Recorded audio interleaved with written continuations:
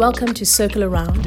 On this podcast, we hope to see, analyze, reflect, and respond better to our context by asking meaningful questions that lead to better questions. Our conversation is aimed at helping believers make sense of their world and then reimagine a new way of responding faithfully with full presence to the challenges of our urban society. We are your hosts, Lusanda and Mahlatsi Mashua. Thank you so much for joining us. We hope you enjoy this episode. So I'm drawn to the incarnation and its significance to how it talks about the nearness of God to me. You know, one of Jesus' names is Emmanuel, God with us. Yeah. And incarnation is a big theological word, but it just means exactly that, God coming down to be with us, God coming near. And so I love that because it just tells us that God didn't just stay in heaven and watch everything from above and didn't offer a solution only and stay aloof, but he came to be with us in our joy, in our pain, our longing for hope, in our disappointment, and in our deepest longing for purpose. And we live in a broken world, you know, but that broken world got visited by God. And so we're here again just wanting to find ways of grabbing onto that wholeness and shalom, knowing very well that our God knows how to sit with our pain and with our longing as well. But Mahlatsi, I wanted to start by asking you, where have you seen the brokenness of the world this week? Seeing corruption, I think, particularly in the form of, or where resources that are meant to help, you know, people who are desperate, people who are hungry, people who've lost their jobs during, you know, this pandemic, people who belong, I guess, to the vulnerable groups in our communities. When I see those resources being redirected unjustly, as I've seen this week, to you know, for selfish reason towards people who don't need them but are greedy. That breaks me. That broke me this week. And when I see, you know, us coming, you know, society and almost like we're shocked about these things, or the same people who are doing it coming to express Also the shock shocked, about it, that even makes it worse. You know, not only are we corrupt, but we are dishonest about our corruption. Seeing that really broke me this week. Yeah, and where would you say you've seen a breaking through of shalom?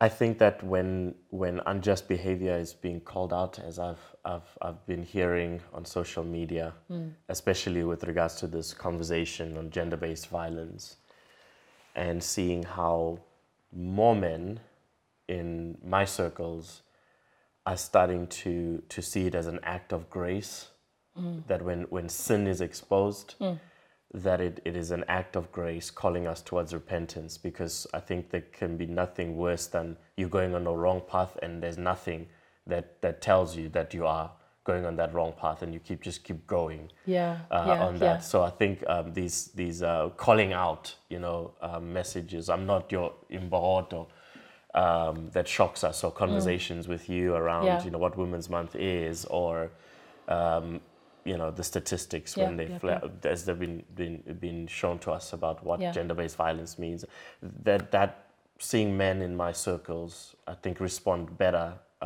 than we have before. Seeing us respond better than we have, I think that's shalom, because in a sense shalom speaks about how God intends things to be.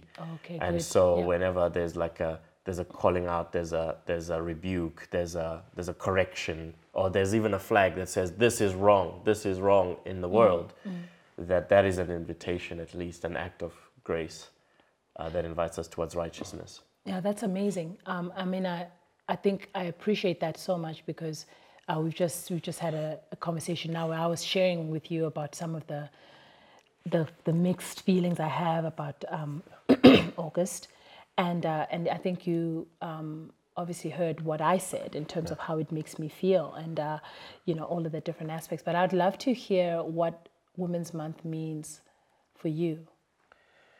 So up until now, it's been about honoring and celebrating, the women in my life, appreciating the role that they play. Then part of our culture is to recognize those who've come before you, and then putting a spotlight. I thought Women's Month is also about putting a spotlight on women, particularly in their role in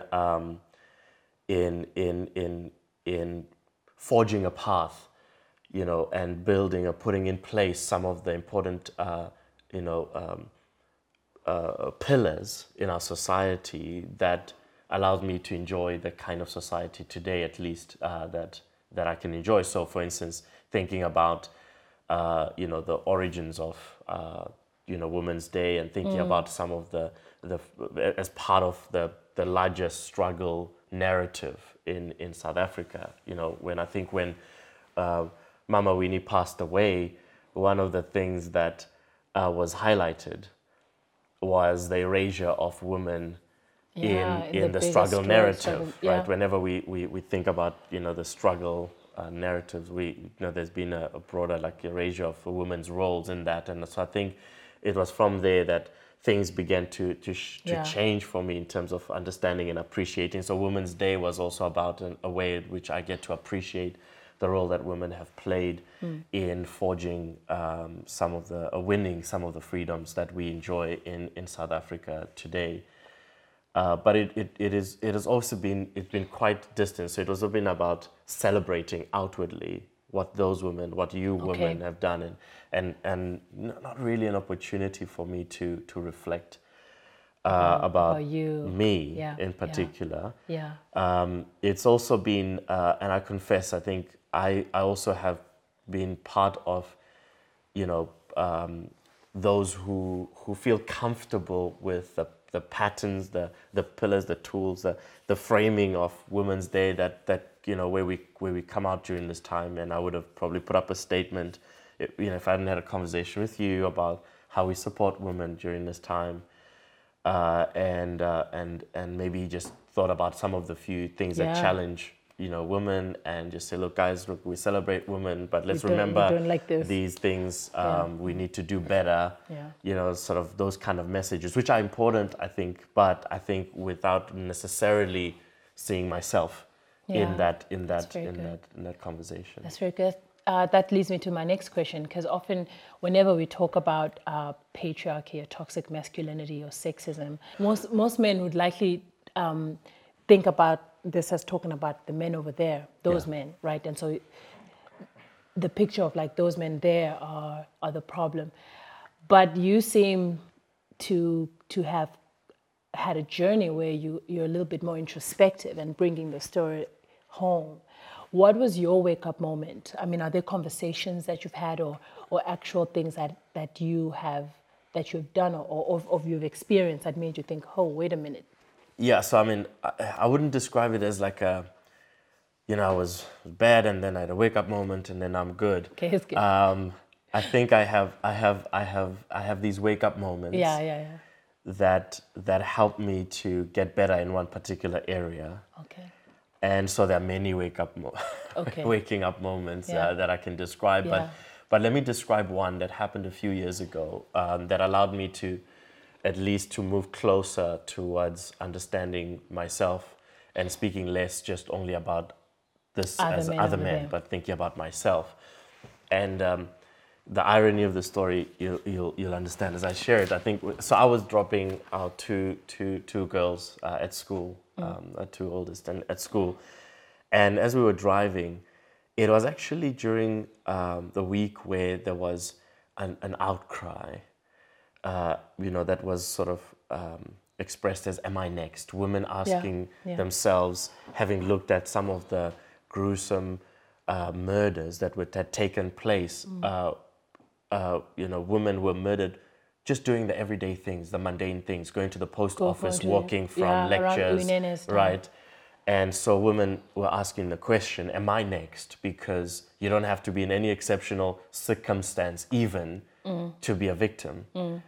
It's just, you just live in South Africa and you are, and so the question was, am I next? And I remember though, at that time, to be honest, I had a bit of a dismissive attitude towards the question and the lament. Maybe just it was distant from me. Let me put it this way. I didn't see it as, I saw it as an exaggeration at the time.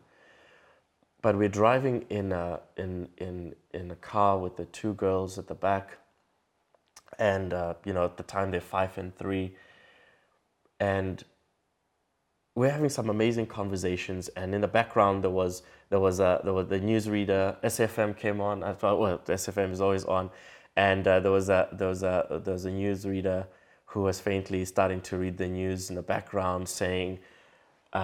And I could hear it saying, look, the next story that I'm about to share contains, violence, and it has, it's not suitable for children and sensitive viewers. And so hearing that, I reached over to the volume dial, and I turned it down, the volume, gradually, but eventually switching off, the news, the radio altogether.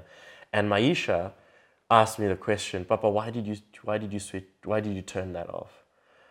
And I tried to sort of explain to them that the story that they were about to share on radio, they said contains violence and that it wasn't suitable for children. And Maisha then started to make the connection between all the billboards that she'd been reading, because the stories had been on the billboards. Yeah, the news correct. Things on the particularly the story about how a girl, I think she was age 6, I think, if I'm not mistaken, had been kidnapped from just outside her school. Maisha had read that. Yeah. And so she started asking me, is it that story? But were they going to tell the story about the girl that got stolen? Right, that got stolen, as she expressed it, from her school. And it shocked me, because at one end, I thought to myself, look, I had the privilege of being able to reach over to the volume dial and turn down the violence that could visit my children. There was violence and it was going to visit my children, and I could simply just reach out and turn down, the dial and switch off that violence. And I started thinking, man, there are fathers, parents out there who are unable, who don't have that dial, right? That they live in a context where violence actually is in the home. It lives with them, and there's no volume dial to turn it down. But then I just thought that even in that situation where I thought I had protected them from violence, I hadn't really protected them from violence. And Maisha now was interrogating me on this sort of superficial way of protecting them from violence. And she's now asking me the question, did you see about this girl, Papa, why did this girl get taken? Why did this girl, what did the people who stole this girl want to do with this girl? And man, I just didn't have the language to explain it to them. And I remember just choking my way through trying to explain that. And then she asked the question, Papa, will they steal us? And immediately she asked that question, I recognized the framing of it. Am I next? Am I next? She was asking me, am I next? And all of a sudden, a question that I thought, it's a question out there that those women are exaggerating about, that not all of us have the same kind of fears and same questions, and all of us live in different proximity towards a problem, I'd sort of worked my way into being dismissive about it, and yet it had found its way into my personal private space. And I thought I should know better as a Christian, because I should not only care about it when it's my daughter, my wife, my sister, that I should care about it because God cares about it, because it affects human beings, it affects God's world, and I shouldn't have to take my daughters asking me this question for me to actually understand and care enough about these issues and to listen, to understand. And so that day I thought, you know what, it took me to step closer into not seeing it only as a problem for that other men out there have, but that the problem is also here, how I understand these issues and how I respond as well. And I should actually start by interrogating myself and how I respond to these things. That's so good. That's so good. I think that's the thing about it, Hey, is that it's a really personal and raw moments that actually make you wake up. Yeah, and so another thing that I wanted to get into is it's often difficult, right? It's a hard balance all the time when you have to think about experiencing oppression in one sense, but at the other side, you also have to be aware that there are some ways you might be experiencing privilege in another area of your identity, and I think that's probably some of the conversation that that you're having with yourself as a man and with other men as well, and obviously recognizing your oppression can come a little bit more easy, but seeing your privilege is another. What are the ways that you have had to do that work of waking up to some of the privilege that you have just by being in a male body? Lusanda, look, the reality is that me being male, I guess, in society, there are certain things I don't have to think about. Some of which I only get to think about when I hear women reflecting on their pain and their painful experiences, right? I don't have to worry. A lot of the time, I'm not even thinking about what do I have to do to prevent myself from being raped. I don't have to worry about harassment in public. Yeah, that's very good. But also I have the benefit, and sometimes earlier on I didn't realize this, but I have the benefit of being believed in certain church spaces. When I point out, certain things that I've been advised by women to point out, when I consider how those women would not be received in those spaces. And they probably advise you because they know that if they say it. But I think a part of, I guess, the male privilege is that there is a sense of leadership. You're given the benefit of doubt when people consider you playing a leadership role. So you can be an automatic leader in certain spaces because a lot of spaces already considers men as leaders, even if they don't qualify, or even if they don't have characteristics, or even if they're going to lead people who have greater leadership skills than them, for instance. Yeah. So I'm aware of all of those. Yeah, that's good. And how do you think it's been important for you in your whether it's in your friendships or just for you personally to be able to name that this is male privilege now at play?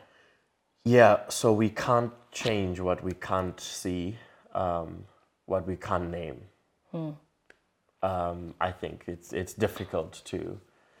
And so reading up, having conversations, learning about what it is. Like I said, sometimes it's difficult to see it because it's your world. It's just a normal way in which you're framed. Yeah. When we go home, whether we visit your house or we visit my house. Yeah, I know. Right? There's a code of conduct, isn't there? There's an expectation where if I sat down, the whole time and I just relaxed in front of the TV and I did nothing, cleaning wise or, washing dishes or preparing meals or anything. If I just sat down and I was just served the entire time, right, which is nice,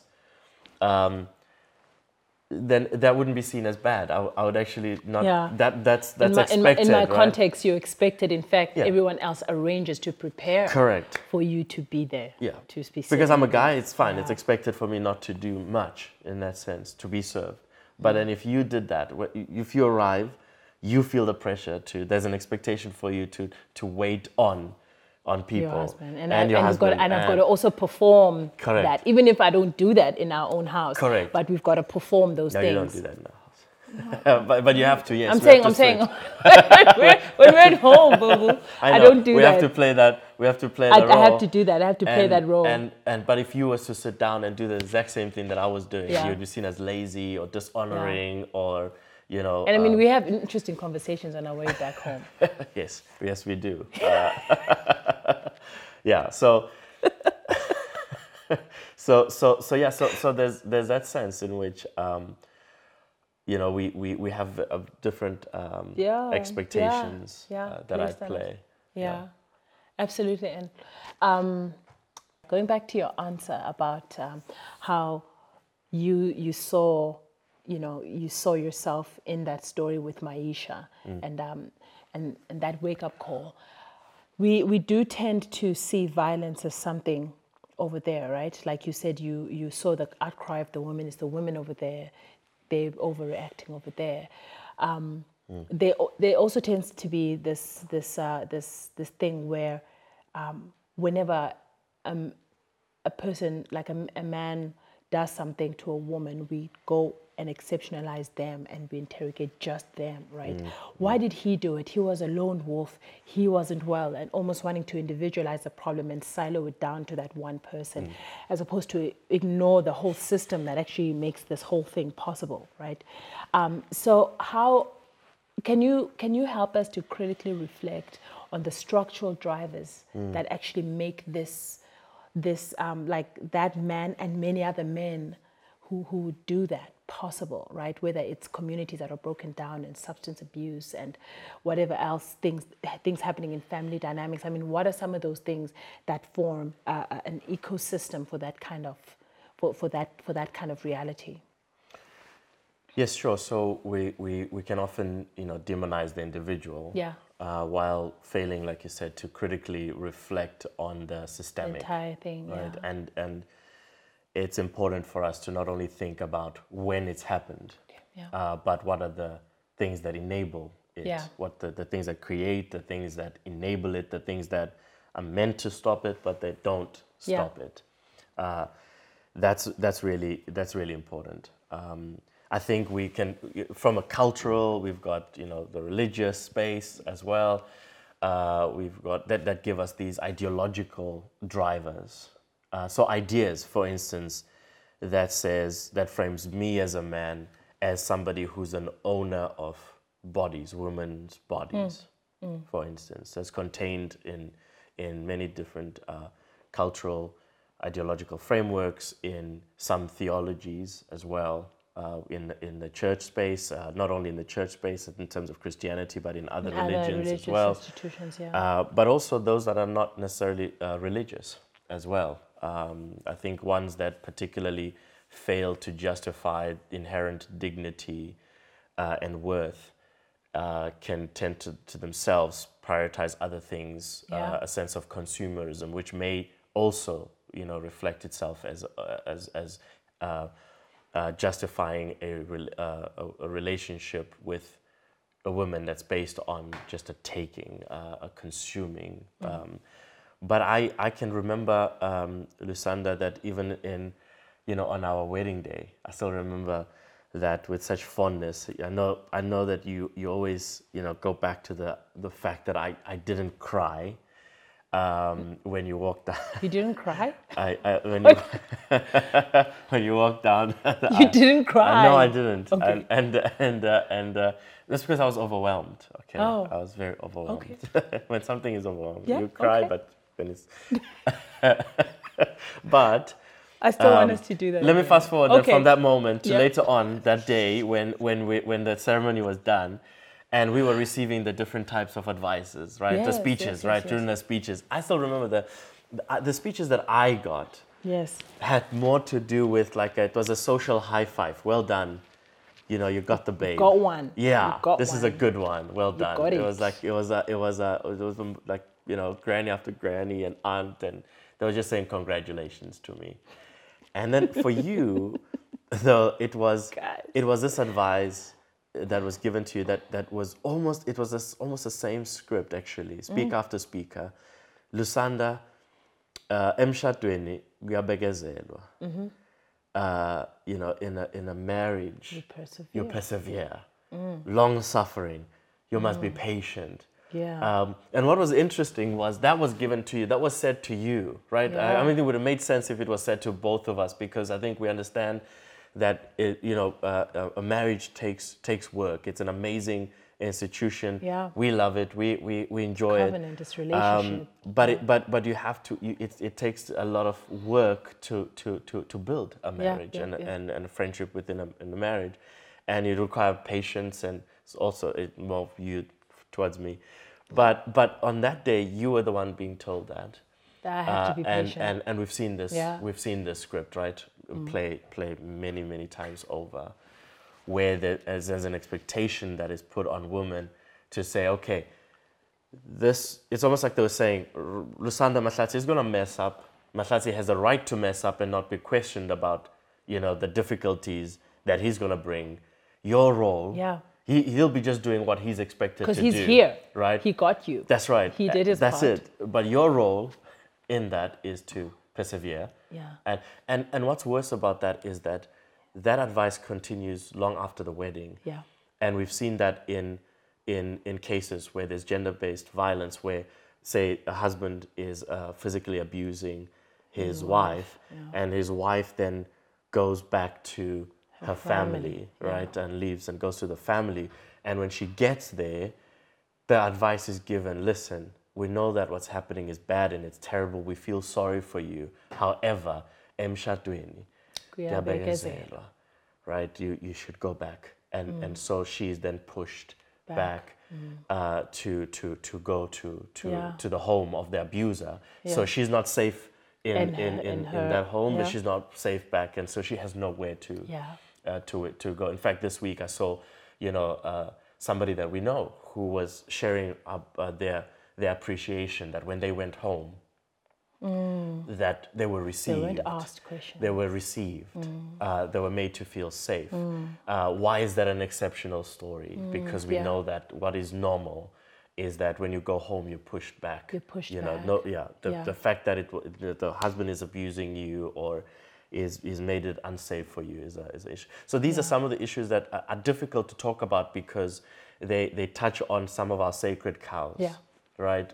Because if we talk about culture, we're still reeling from this, this injustice that was done again through colonialism, where culture was dismissed. Yeah. And so there can be sometimes an uncritical embrace of all things, under the umbrella of culture, because we don't want to do the same thing that was done, by the colonialists, colonizers, with regards to committing cultural injustice. But actually, we need to talk about some of the problematic issues within our traditions, our traditional and cultural. Because cultures are also developed by humans, right? And who make mistakes and who could see things in part. That's right. And then also in our religious spaces, sometimes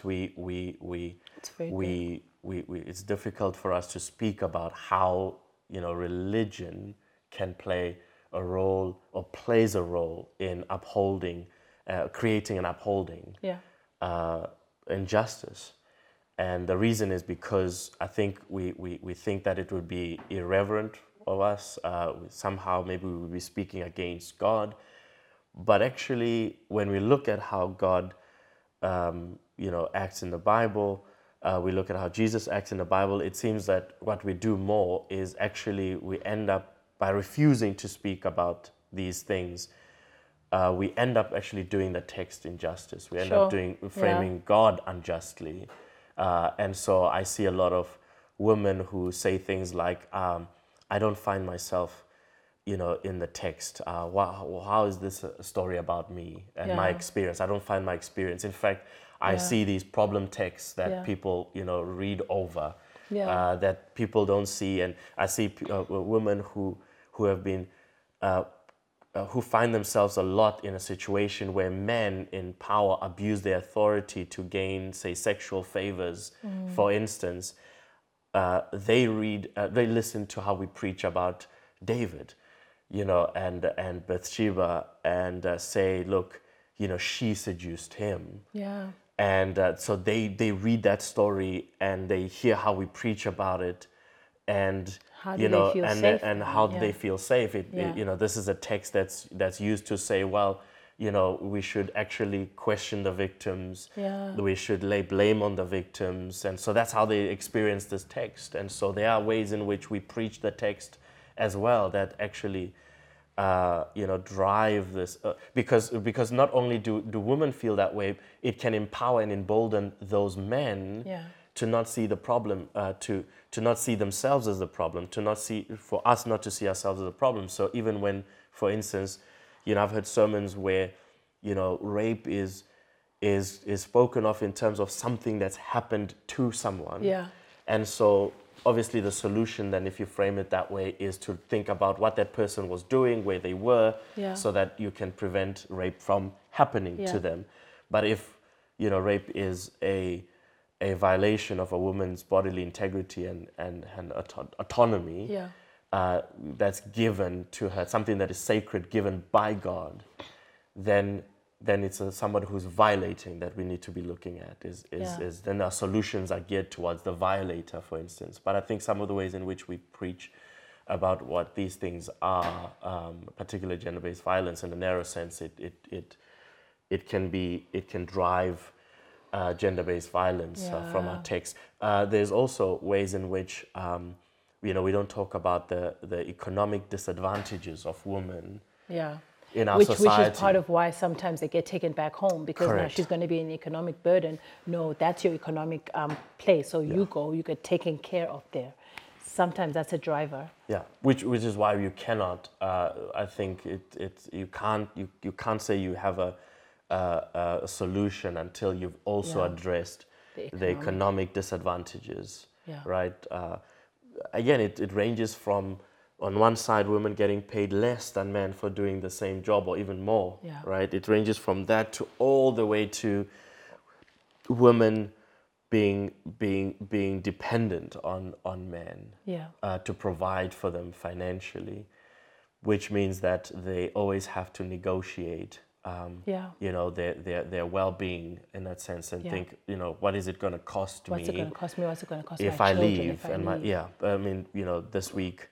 Last week, we were speaking to a woman who was a survivor of gender-based violence, and she said for 11 years she stayed in a marriage because of her children. She didn't know how she was going to provide for her children, but she stayed in that marriage even though she was being abused. And eventually, she got the courage, to leave when there was a glimmer of hope that at least they'll be able to eat. That the children will be able to eat. And so we have to talk about, the economic side of things as well, that there are economic drivers. It's ideological, there are economic drivers, but then there are also these institutions that are set up to also sort of create this environment. But there's also things like silence as well. I think silence on is the part of men. Silence on men. But I think everybody, but I would focus on men in particular. When we demonize, the individual and not the system, we don't see some of the things which are not at the end side of things, that when you talk about gender-based violence, like this man, was the one who perpetrated this gender-based violence. He was, he had a deviant, behavior, sexual interest and preoccupation. This man was abused himself, and fatherless generation. We talk about, but you don't talk about those who are around, who are silent about it. Okay.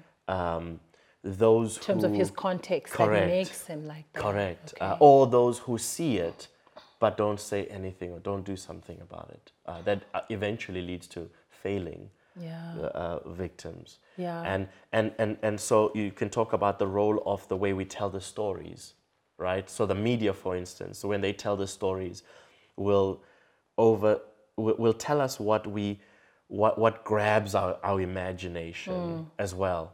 And so we will hear the facts. This is the woman. She was this. This was her age. This was her trajectory of her life. And these are the gruesome details of her death, torture and death and so forth. And they do this. So imagine if also in the media we got told in detail how men were silent, didn't speak out when they heard, these jokes being made, the sexist jokes being made. That led up to that minimizes, violence against women, for instance. Imagine if we're told the horror of the silence or the silent men. These men actually,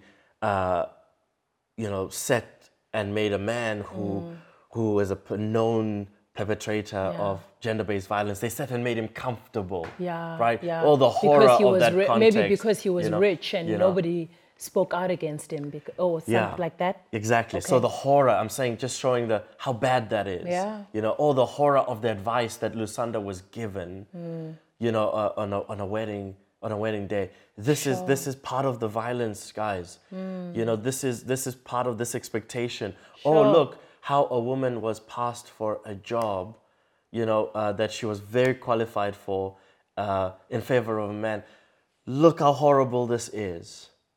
That sort of thing. I mean, imagine if that's also the way in which we told, rather than the stuff that easily catch our attention, because all of these things speak to the statistics. Okay. And there's sometimes there's a difference, that we have a different relationship, to the stories versus the statistics. We forget that the numbers actually translate into people. It's easier for me to relate to the story that tells me the detail of her age and her life and the trajectory of her life and that sort of thing, than when I look at a number.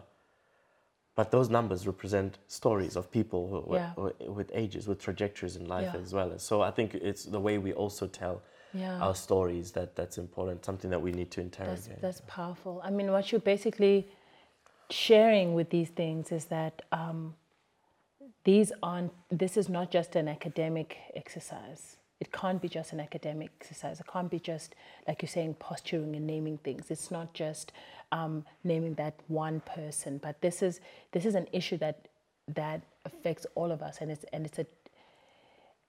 it's a justice issue, that gender-based violence, oppression of women, and this the way in which and the setup of patriarchy is a justice issue, because it deals with how humans leave an imprint on each other, and how it leaves a texture on other human beings. And I mean, how do you begin to just address this dichotomy between the Bible being used to oppress and to agree and to sit comfortably with those things, right? Yeah.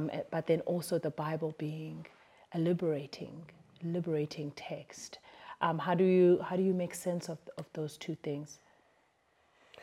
So I think that, as you've spoken, when the Bible is used as a text, as a tool for oppression, it is often in itself, or the usage is a commentary on the ability of the human heart to take something that is sacred, something that is good, something that is sacred, and to use it for its own agendas. Yeah. So I think what it is you find that we as people are able to take stuff that is really good and abuse it, and some of those abuses, are laid bare when we consider how the text is justified.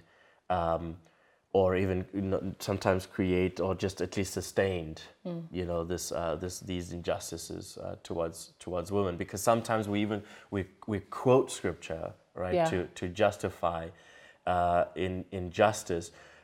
Often not even looking at how some of the ways in which we're using scripture would be a rebuke to Jesus Christ himself. Yeah.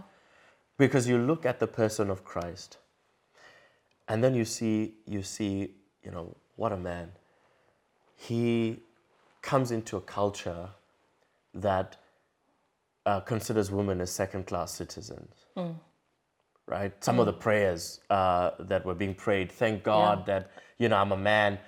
Firstly, thank God I'm a Jew, not a Gentile. I'm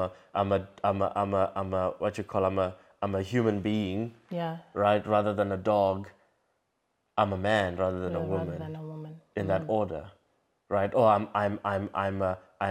I'm free rather than a slave. Sure. Right? And then woman last. So in that order.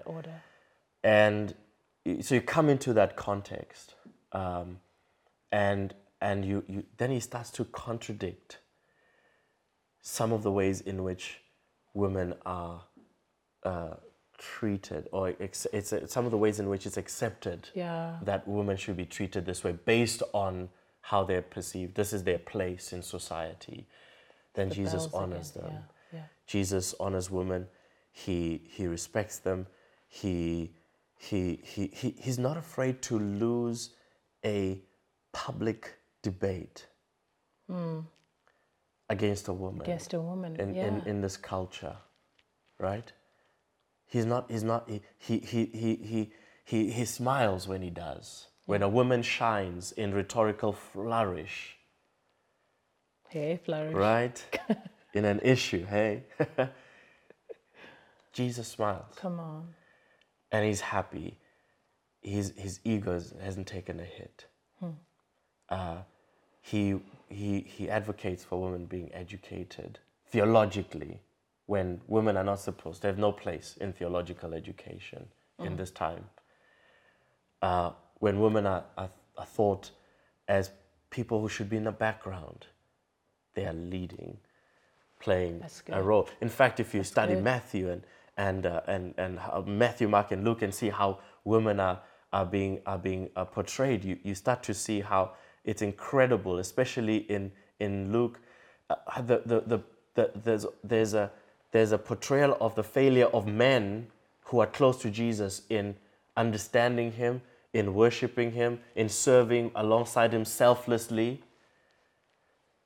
And then there's a sharp contrast. Luke especially brings it out. Women are serving selflessly. They worship him perfectly, or at least the way that they're supposed to. And they play a prominent role ultimately in being the messengers, the first messengers, the ones that are entrusted in announcing that justice has broken through, that the kingdom has been inaugurated, the greatest rescue mission, right? It's portrayed, that women are entrusted with this message. So you see a stark difference, in the way Jesus applies himself, challenges injustice, but also recognizes the intellect, the value, the worth of women, and seeks to also remove some of the social barriers that women face in his time. You see that difference between that and we in the church, what we do. We're not experienced that way.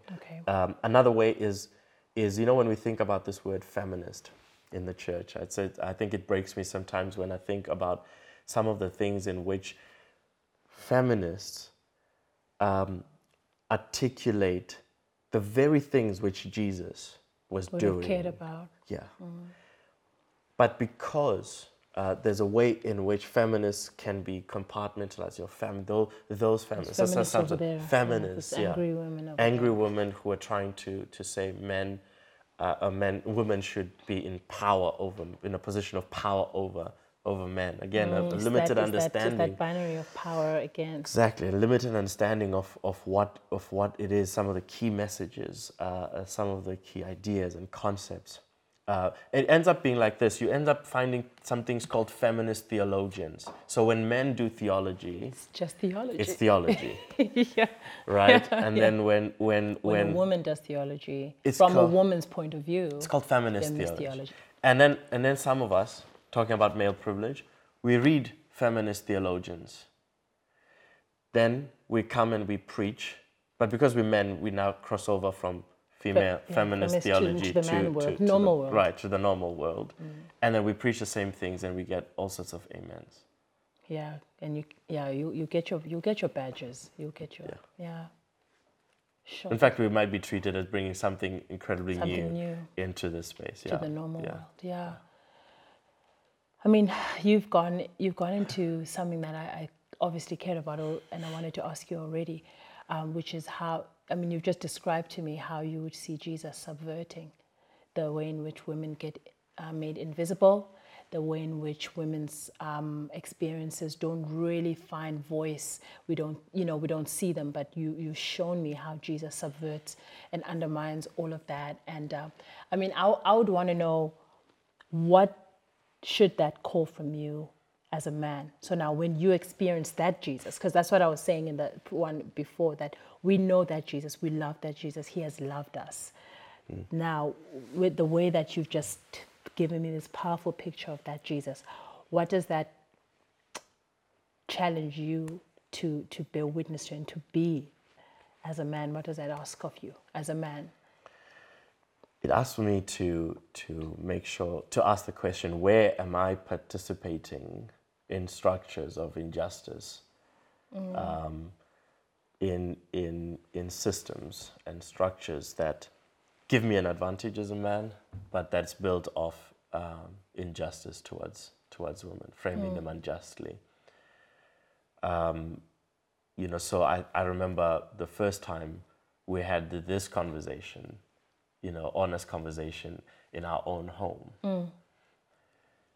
I'd grown up in a space where it was patriarchal. Everything is structured around the male experience, right? As a leader, and men go out to make the money to make the food, and they eat women first. women are at home, and they do these chores, cleaning and laundry. But my father was sort of a contradiction within.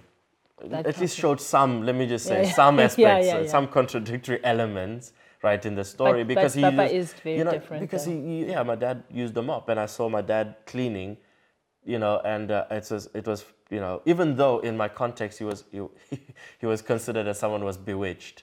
That my mom had bewitched my dad. It takes bewitching, right? That's right. To just clean your to own clean home. your own space. That's right, for a man to do it. And but I learned that was okay to clean, and so when we and to cook, and to do these things. So when we got married, we theologically we understood, at least theologically, our understanding was that, and culturally as well, strong culturally, was that you're meant to cook. Yeah. You're meant to and clean, I was ready for that, and that right? you are meant to do well. You chased me out of the kitchen the Yeah, first yeah, yeah. time That's I what I'm came into saying. the kitchen. Yeah. So I came into the kitchen because I thought we were going to do this together. It was the first day we But just moved into our flat. I'm there to perform everything that I'd been taught. But I've you're got to like- be the domestic goddess, my potty,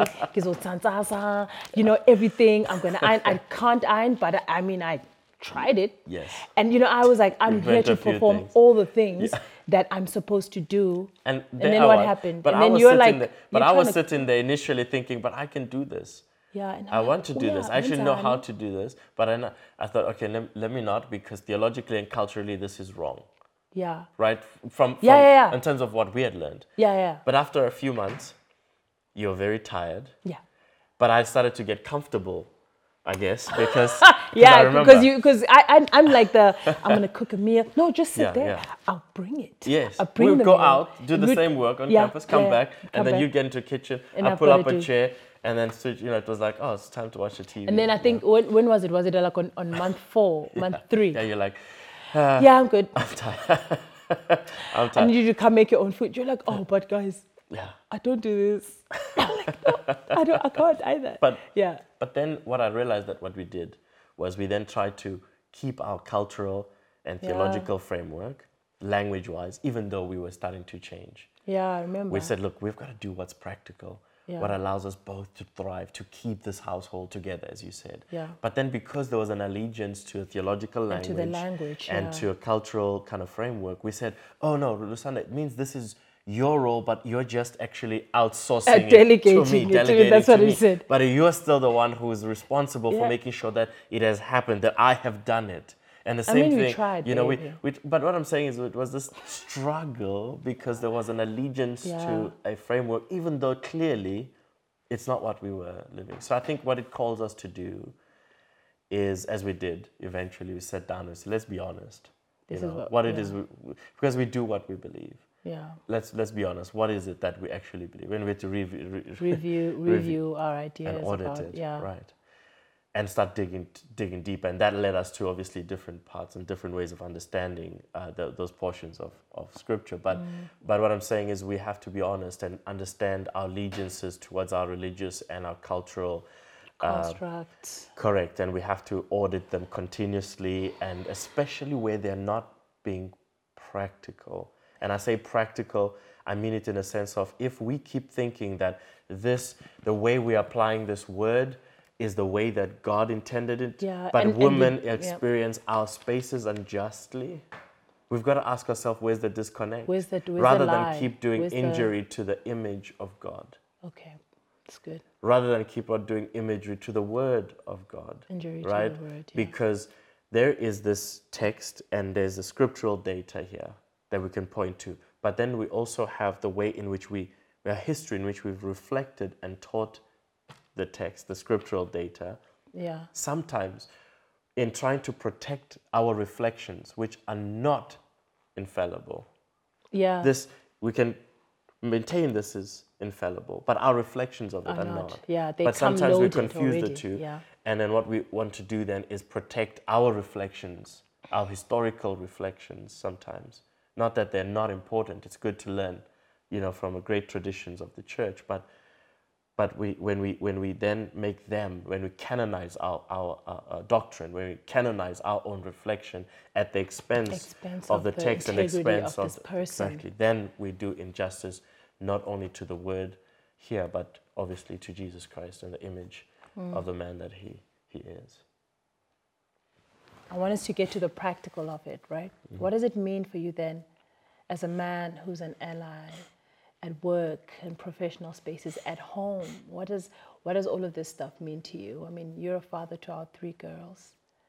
They love you. There's a way in which you treat them. I mean, I remember when we went into the toy shop and we saw the way that it's color-coded. Girls aside, boys aside, makeup and kits. And we've literally decided that we are going to undermine this whole thing. We will find out who has God given us. Yeah. And let's serve them according to that. And we give them what they need to thrive as opposed to what they're supposed to get according to the color codes. What are the practical things that you do as a father that if you think about women in your office, for instance, you have an amazing team of women, right? So it's made there are lots of women in your team, and what does being an ally and a man who's an ally as a Christian man who's an ally mean for them? And I think you've reframed how you relate to me, so you don't have to go to that. But women in general and your children, what does that mean for you? So, starting with you. Okay. But extending. Starting with you. But extending, obviously, to other women in my life. Yeah. I'm getting better at asking the question, what does it feel like to experience me? Okay. Not just to be only aware of my experience, but to be aware of how other people, other women, are encountering me. Am I somebody that people are happy, or they feel a sense of freedom, or am I a liberating force? Am I an empowering force? Am I somebody who makes way for people to thrive, with their gifts and their talents, their dreams? Am I a door opener? Chivalry in that sense, in the Western sense, of being a door opener, but in terms of opportunities. Okay. Where my male privilege allows me to access to that door. Yeah, and to be exceptional. But where I know that I'm not actually the person who should be walking through that door. Okay. Can I open the door? Can I use my male privilege to open the door and let the right woman then walk in, walk through it? Can I be somebody that can save a life like Jesus did? Come on. You know, that woman that you spoke about. Mm. When I see how, you know, the system is against her. When there's a need, when I need to rebuke my brothers, that is, not to say to portray myself as a savior, but as a rebuker in that role. All of that, of course, is only possible if I start by asking myself the hard questions about what is it about my makeup, my socialization, that is problematic, that's part of the problem. Yeah. What is my relationship? So not just looking at the statistics, but asking myself, what's my relationship to these statistics? Okay, that's very good. You know, what role do I play in upholding them? When I find myself in my various spaces, is how do I articulate my own comfort in these spaces when I know that women are framed unjustly or they have a negative experience? Why am I comfortable there? When I consider my relationship with these issues, why should it only matter when it's my wife and my sister and my this or my that? Yeah. You know, why can't it just matter because this is an injustice in the world? It starts with me asking these questions. Sure. It asks me why am I uncritical when it comes to the injustice, or am I as critical, I guess, when it comes to injustice, you know, against women, like you so passionately framed, Lusanda, when I would be if that same injustice was directed towards me. You, yeah. Yeah. So it's a wanting to be like Jesus. That's in the way that people experience him, not like in an abstract way. This is my intention. Yes. This is my heart. This is no. How people actually impact. You're talking about impact. Yeah, how people experience, intention. Right? Yeah, how people absolutely. experience. But then I say it's a work that starts internally asking these questions, and of course coming full circle. Come full circle. Well, I think that was really great because what you've done is that we first went into first you immersed a bit. We looked at the story of what's happened, what is here, what do we see. We've spoken about male privilege and what the story is how it deals directly with your own life and some of your own personal challenges, and we've analyzed it. I think some of the most pertinent things for me will always be not just that analysis, but also how to allow it to bring us to action. And I think you've just brought us full circle so beautifully. Thank you so much, Mahlatsi. This was a beautiful conversation. I'm allowed to flirt. That's my wife on set. Yeah. Okay. Okay. Thank you so much. Thank you so much for sitting and coming full circle with us. Our conversation and growth as people of faith is ongoing, and so we'd love to keep journeying with you. Our circle around family, seeing how we can keep our cycle of faith, action, and reflection continuing. So follow our Instagram accounts and join us next week as we continue circling around.